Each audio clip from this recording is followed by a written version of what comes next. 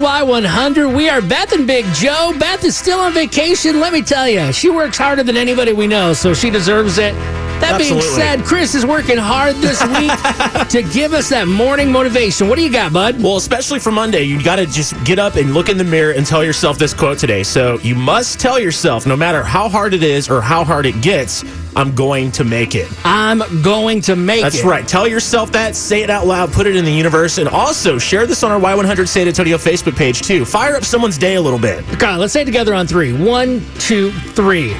I'm going to make it. I need confidence out of you, Chris. All right, I got it. 1, 2, 3. I'm going to make it. There we go. Now, can we make love happen with our second date update? That I'm not sure of. Okay, we got Matt on the phone. We'll talk to him in a second. He went on a date with Diana, and, well, you know the story. Hasn't heard back, so we'll try to get an answer after Parker McCollum, Pretty Heart.